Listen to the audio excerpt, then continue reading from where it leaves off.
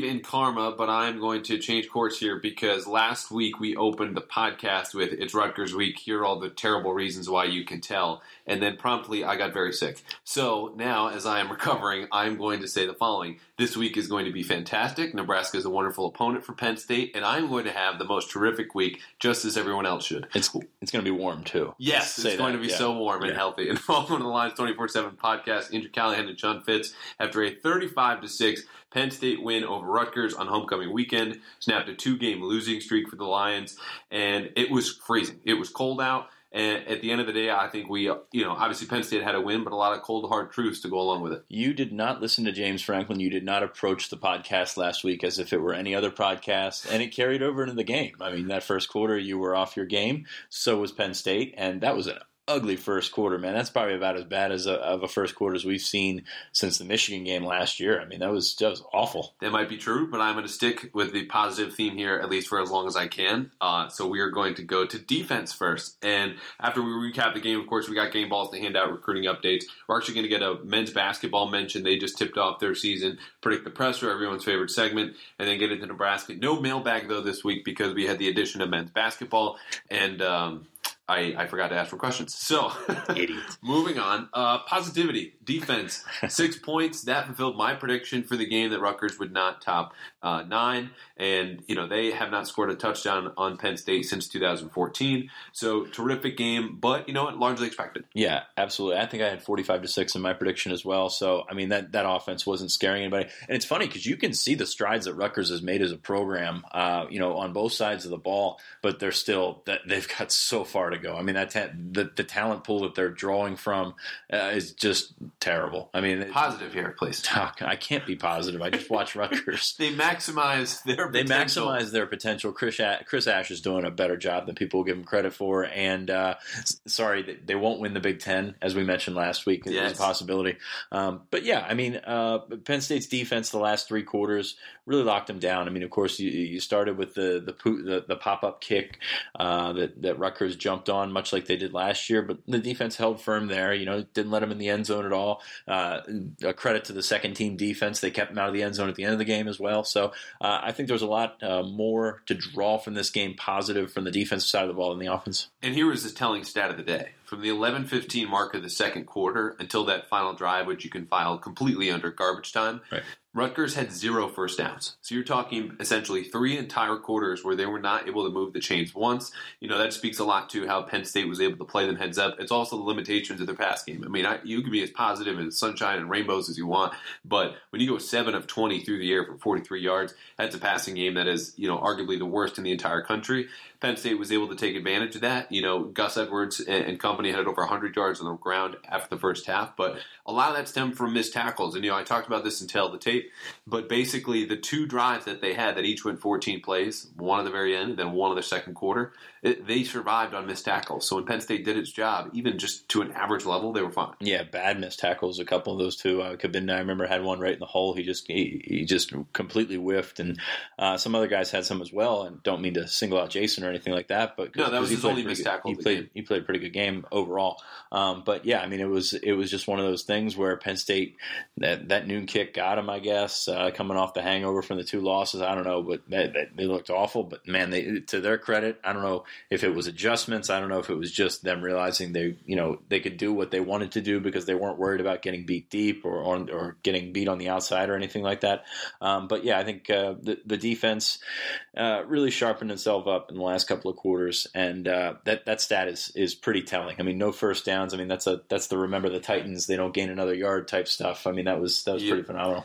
2 other guys I want to point out before we move on to offense. Sharif Miller, he had played 27 consecutive drives heading into this game. Then he played 8, and then his streak ended at 35 consecutive possessions that he had played. So congrats to Sharif that he is still standing and is still with us, because that is astounding. Only 50% of defensive snaps against Rutgers after 80 against Michigan State and Ohio State. Moving on from Sharif, Brandon Smith gets a start. Manny Bowen suspended for a violation of team rules. It's unclear whether Manny will be back for the final kickoff next Saturday against Nebraska, and then, of course, Maryland, and perhaps a bowl game. This cropped up on Wednesday when Smith said that he had learned, but for a guy who had not practiced at the will, and again, the Mike and Will are similar positions. They're both in the box basically on every play. a lot of credit to him. 10 tackles, and was really, you could see the instincts that really are the foundation of his game. Yeah, Smith is a guy that I think if you plug him in there, you expect some sort of production, and he's been solid throughout his career. He did practice at will. We saw him in the preseason practicing there beside Kabinda. So he's got a little bit of experience there. I mean, he's a smart kid. He can play anywhere or any of those two positions.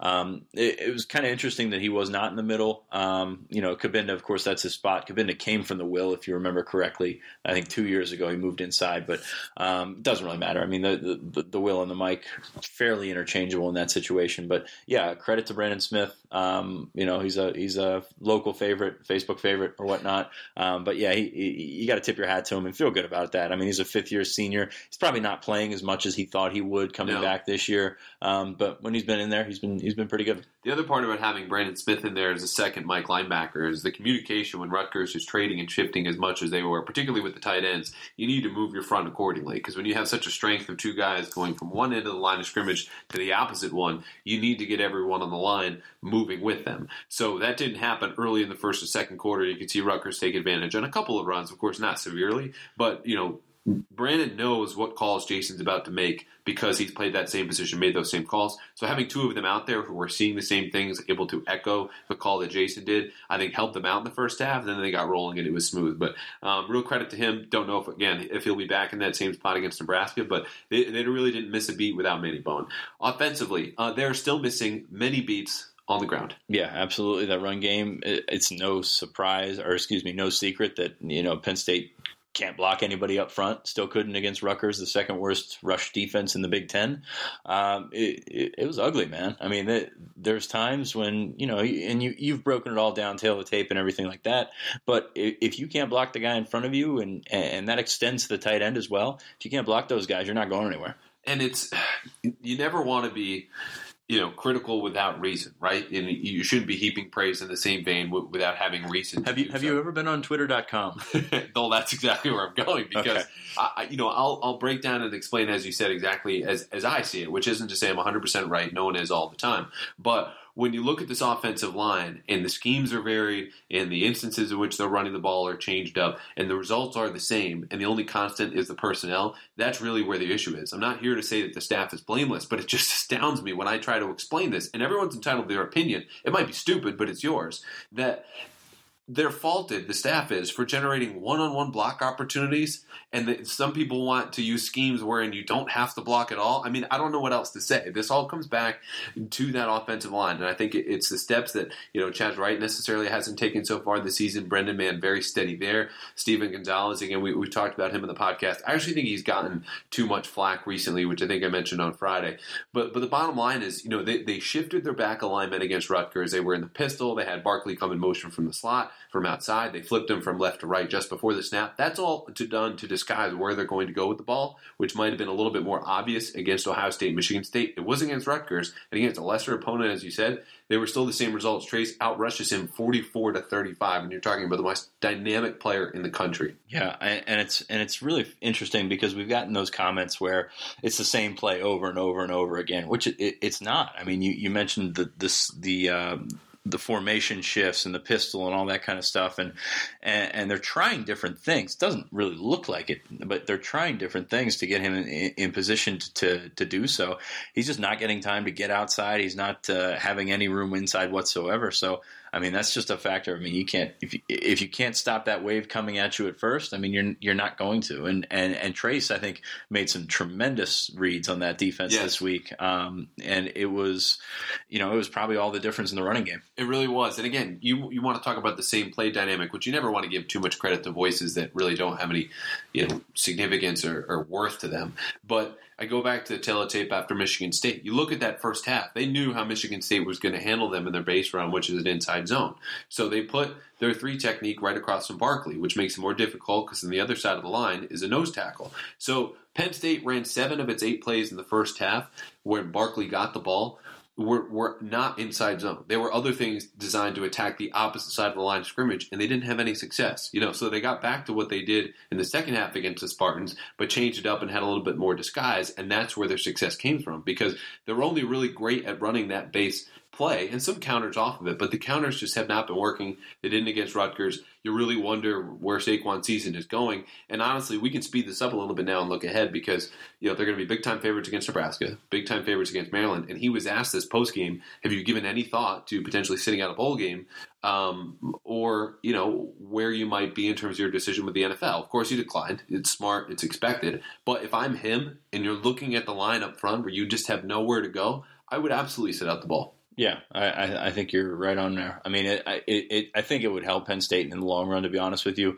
You want to see Barkley out there as much as possible. He's a special talent. You're not going to see that too often, in college football, let alone at Penn State. So you'd like to see him out there, but I agree, man. And he sounds frustrated. I mean, he's not going to admit it. He's not that kid that comes out and says he wants more touches or he wants, them to change something to happen, but he's frustrated. I mean, you saw it in the post game. He's going to talk around it just because that's who he is, but it's got to be weighing on him just to see his Heisman campaign sort of go up in smoke. And I still think he'll get to New York, based off that first half of the season, but to see that go away, it's kind of heartbreaking to watch. Because I don't want to say he's been mismanaged or anything like that, but it's certainly his potential has not been maximized, and a lot of it's probably to that offensive line. Right, and that's really the bottom line. So there's not much more reason to go on about that. I don't think he cares so much about the Heisman personally, but it definitely is frustrating because the biggest problem they've had is the negative plays, which James has said, I don't know how many weeks in a row, they limited them against Rutgers, but still not able to create enough room. And again, it goes to, okay, well, what's the constant been throughout all these struggles? It's not been scheme. Maybe early on that was not helping them out as it should have been, and they were perhaps a little bit predictable, but they have enough counters and they know what they're doing from that standpoint. But Barkley still has not been able to get going.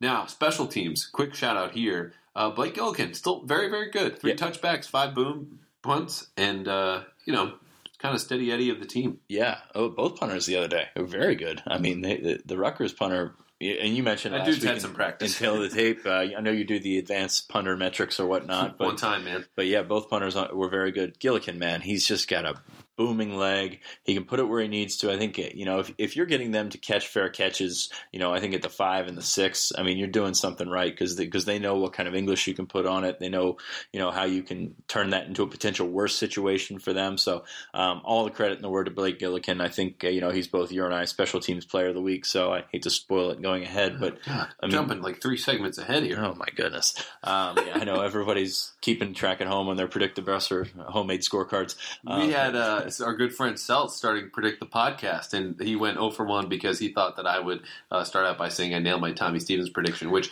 now is the time to say I nailed my Tommy Stevens prediction. Triple or nothing. Way to go. 3 snaps for my man. Oh, boy. How about including the kneel down? Like I said on the boards, listen, you bat 333, you're going to the Hall of Fame. That's exactly what I've done here. So start making my bust.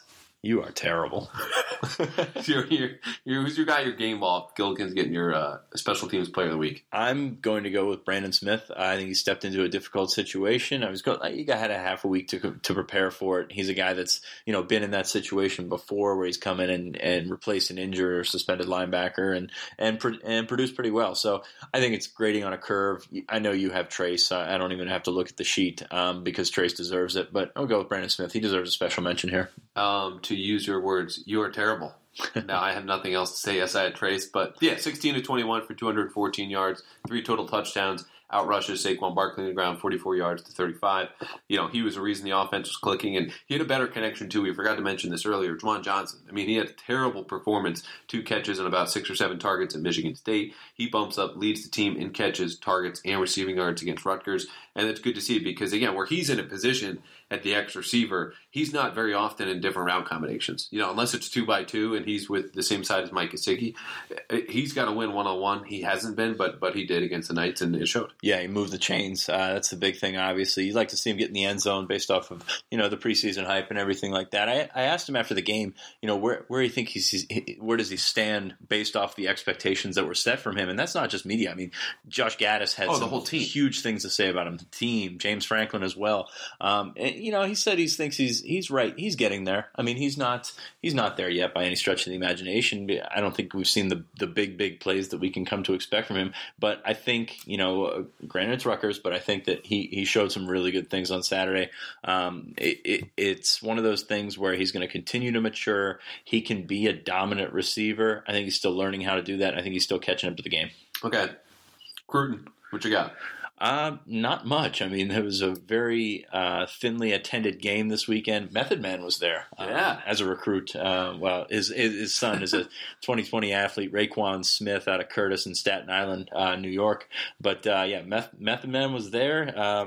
Smith camped for Penn State last year. Of course, Method Man was there as well. So that was pretty cool to see on the sideline, especially for a game that... Did you say what's up? I did not say what's up. I did not flash the Wu-Tang sign or anything like that. He probably wouldn't have recognized me. But, no, I mean, we got some photos of him on the site. Check it out. But, no, it was a lightly attended game. Jaron Mangum was a 4-star kid in from Cass Tech, which is one of the top talent producers in the country. A running back from out there. No offer for him yet. Mike Wyman, 2020 receiver, was up from North Carolina. A couple other guys. I'm sort of spacing on it because if you look at who was there, I mean, Zach Kuntz, the only commit. Daniel George also made it up. So if you look at visitors for the game, not a lot, but you can look forward to a little bit more this week. A couple of official visitors scheduled to come in. Jason Oweh will be in. Solomon Enos will be in as official visitors. I think that 4:00 start is a big deal based on where kids are at in their seasons. You can take a little bit more time in the mornings. Some of these schools may have film. Some of these schools may be wrapped up with their playoffs already. Yeah. So it gives an opportunity for them to get there and settle in, see a little bit more of the atmosphere, which is always good. And 4:00 in November is a quasi night game. I mean, it's going to be dark really by the end of the first quarter, pretty much. So that'll be hopefully a good atmosphere. Of course, with the fall break, you never know how the student section is going to go, but it's another opportunity.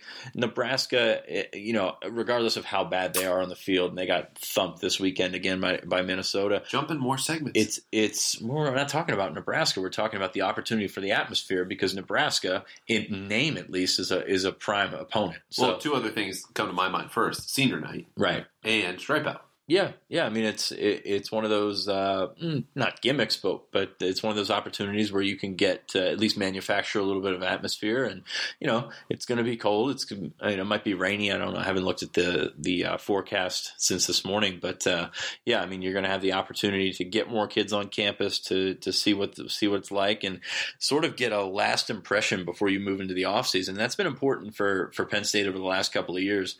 To get these kids in for the Michigan State game, or I think the Wisconsin game was a couple of years ago, and getting the underclassmen in before you get into junior day season. They're not going to host a junior day until January, February. So this is your last big impression for the fall. Of course, you're trying to make 2018 kids show up for the officials in December or whatnot, but this is the last great impression. I look back, I think it was 2008, 2009, and there was a Michigan State game. I think it was actually the Michigan State game that Penn State clinched a trip to the Rose Bowl.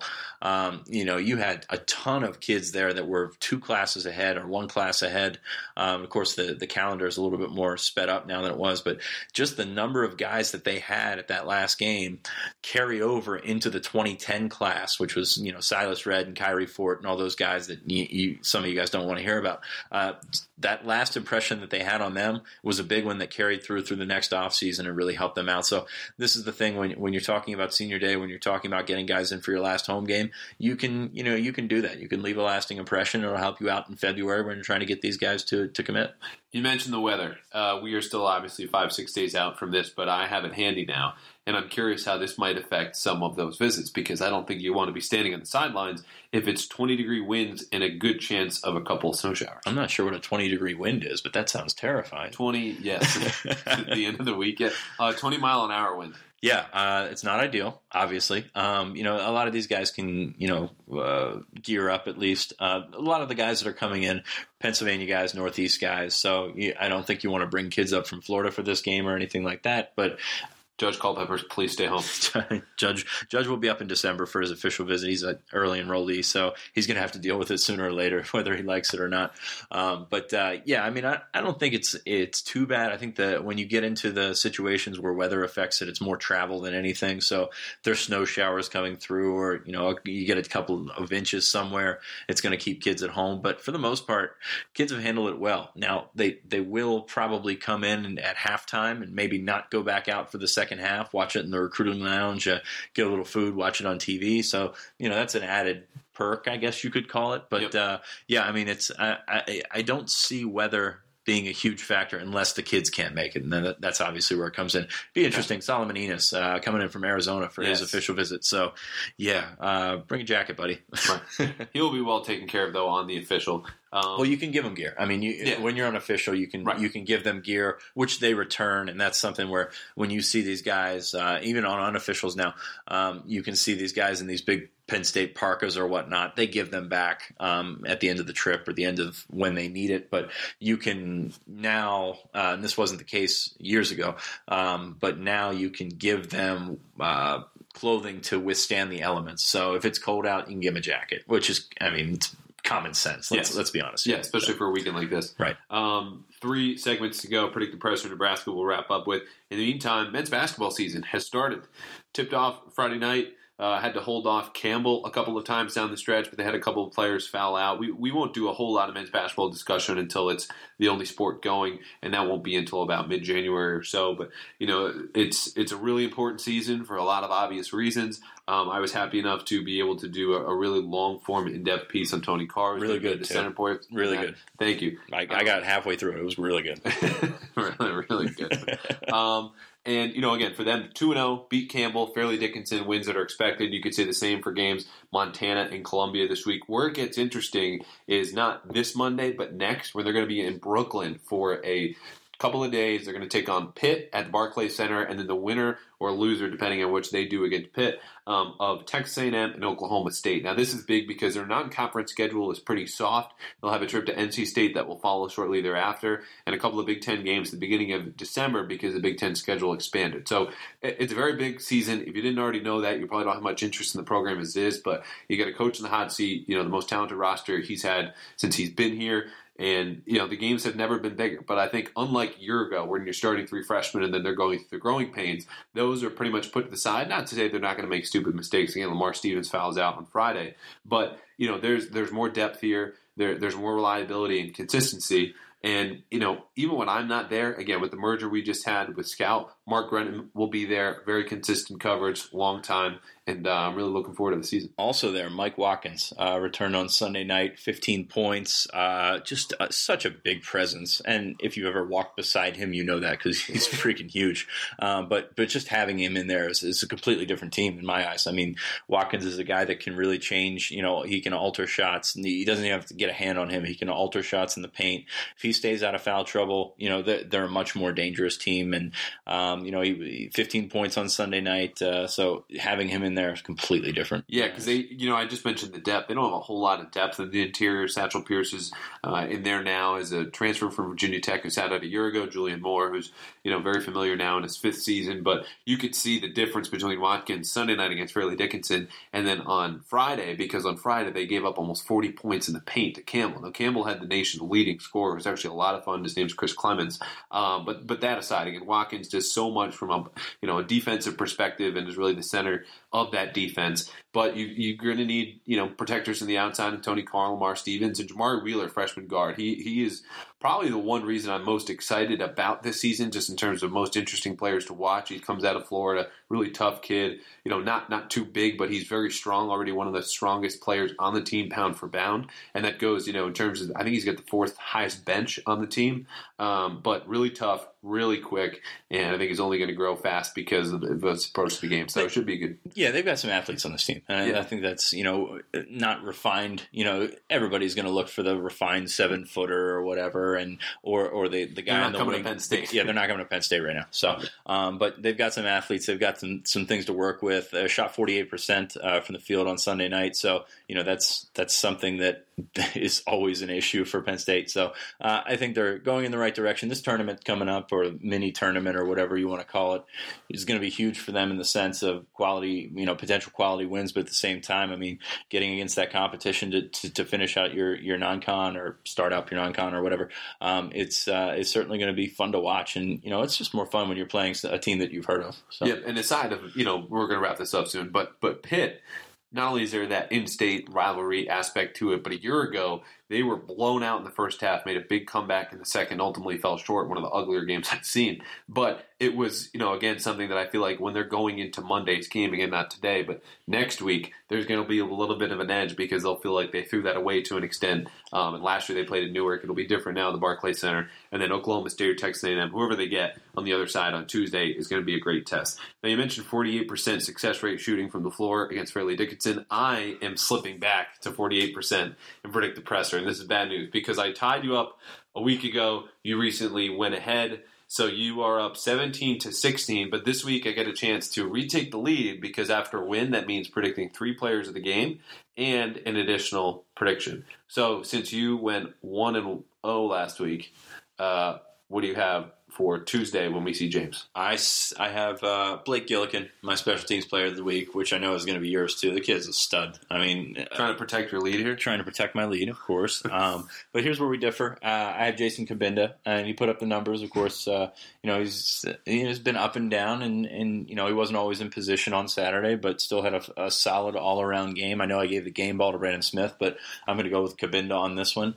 And then offensively, I went with Juwan Johnson. I mean, I know Trace is the obvious target. Smart choice. The smart choice, which you're going to pick, I'm sure, obviously.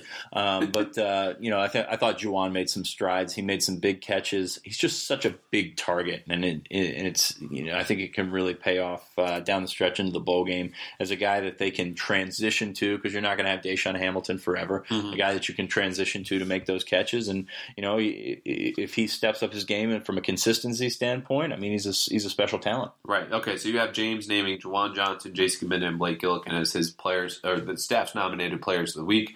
What is your separate prediction for what James will say Tuesday, looking ahead to senior night, Nebraska, all that? Well, it's senior night, so obviously I think he's going to point out those seniors. I'm going to be interested to see if he points out Saquon as well because, it's sort of the elephant in the room. But with the seniors, he always gets back into, you think about where the program was when these guys got here. And that's my quote. I mean, okay. I think he's going to go with that. You think about where the program was when these guys got here. I can tell you this. It wasn't everybody bitching about a potential 10-2 season like we're doing right now. I mean, not us. Well, not us, but everybody else bitching about a 10-2 season. Sorry. But it sounds like they're peasants. Everyone else beneath us. You just look at where the expectations are now, and that's why it's so hard to handle them being 8-2 right now. So just where Penn State was when these guys came in, and you look at the guys that came in. I mean, this wasn't a great class by any stretch of the imagination, but they were severely handcuffed by sanctions at the time. And some of these guys, I mean, those are great class in retrospect. Well, in retrospect, yes, but at the same time, I mean, you weren't going to pull in a top 15 class or whatnot just because the numbers involved and all that kind of stuff. So, and a lot of these guys, and some of these guys, Brandon Smith was part of that giant walk-on class in 2013. He got a red shirt year underneath of him. So, Brennan Mann struggled early in his career. Really turned the corner as well. So, it's been fun to watch these guys, and obviously I cover these guys, from when they're sophomores and juniors in high school all the way up through seniors in college. So it's great to see that transition. But where the program is now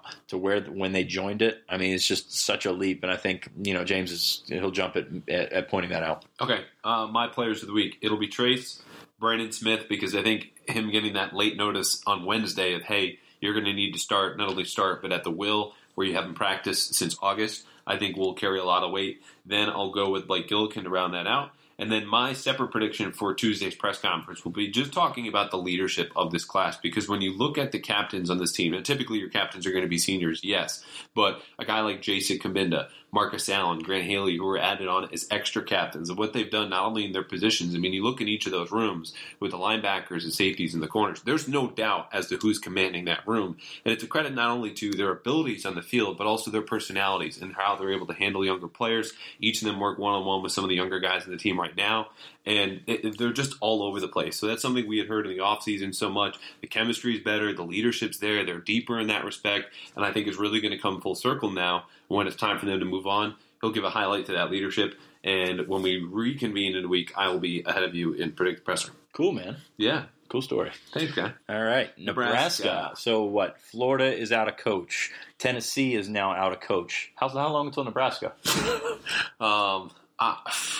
After this game, perhaps? It's very possible. I mean, I'll say after the regular season. They'll let him play Iowa. You know what was, and we didn't take mailbag questions this week because you forgot to ask, but somebody asked me about segments. Someone asked me about the early signing period. Does that mean you want to see coaching changes, or you want to get on the ball with coaching changes? Not that I think it changes a whole lot, but we're a month away from or I guess about 5 weeks away from the early signing period in December. So that I think definitely has to play into it. I mean, you want to get these guys out if they're going to get out, and that's a decision that you've probably already made. So you get these guys out as soon as possible. You're not waiting until December when the Heisman comes out or whatnot to get these guys out of there. And because these guys got to bring guys in for official visits. They've probably got guys that they're committed to the school where they're at right now. Right. So, yeah, I think it does play a role, and I think that's something you have to think about when you're talking coaching changes. Whether that's Nebraska this week or next week, I think it's inevitable. I mean, they've lost 4 of 5. What the one win was against Purdue. By 1 point, 25-24. Going in a completely different direction, but this came to mind when you mentioned getting guys out in Tennessee a couple of minutes ago. Butch Jones telling recruits, go find a different place on his way out of town. That seems extremely uncommon to me. What do you make of that? Coach recently fired and the class he's bringing in saying head elsewhere. It's uncommon, it's unprofessional, and it's a clown move, basically. I mean, that's something you don't do. There have been coaches that have gotten out before. You got to you take the high road and you say you got to do what's best for you. This is a school that's paid you a lot of money to coach football, and now not coach football as well. So to do that is a slap in the face of the University of Tennessee. And if I'm an athletic director and I hear that, I don't want to hire Butch Jones. Granted, just watching him this fall, I don't want to hire Butch Jones. I know he's a good coach. He's done it before. I mean, there's no question about it. They're very talented. Yes. But, I mean, that's a slap in the face to everybody at Tennessee. And he doesn't owe anybody at Tennessee anything, per se. But, man, they lined your pockets for a long time. That's a clown move right there. So you just won yourself Podcaster of the Week, because that was the hottest take I think I've heard in the history of the pod. That was great. John Gruden wouldn't have done that. Okay. God, stoke those rumors some more. Yes, rumors. Back to Nebraska. You said lost 4 out of 5. Yes, their only win was 1 point over Purdue. They've given up 30 points on 5 different occasions. Just got run over by Minnesota last weekend. For all intents and purposes, this seems like a game where Penn State should be able to do the same. Of course, by that same logic, you would assume that with Saquon Barkley, he'd be running over teams himself. They have not.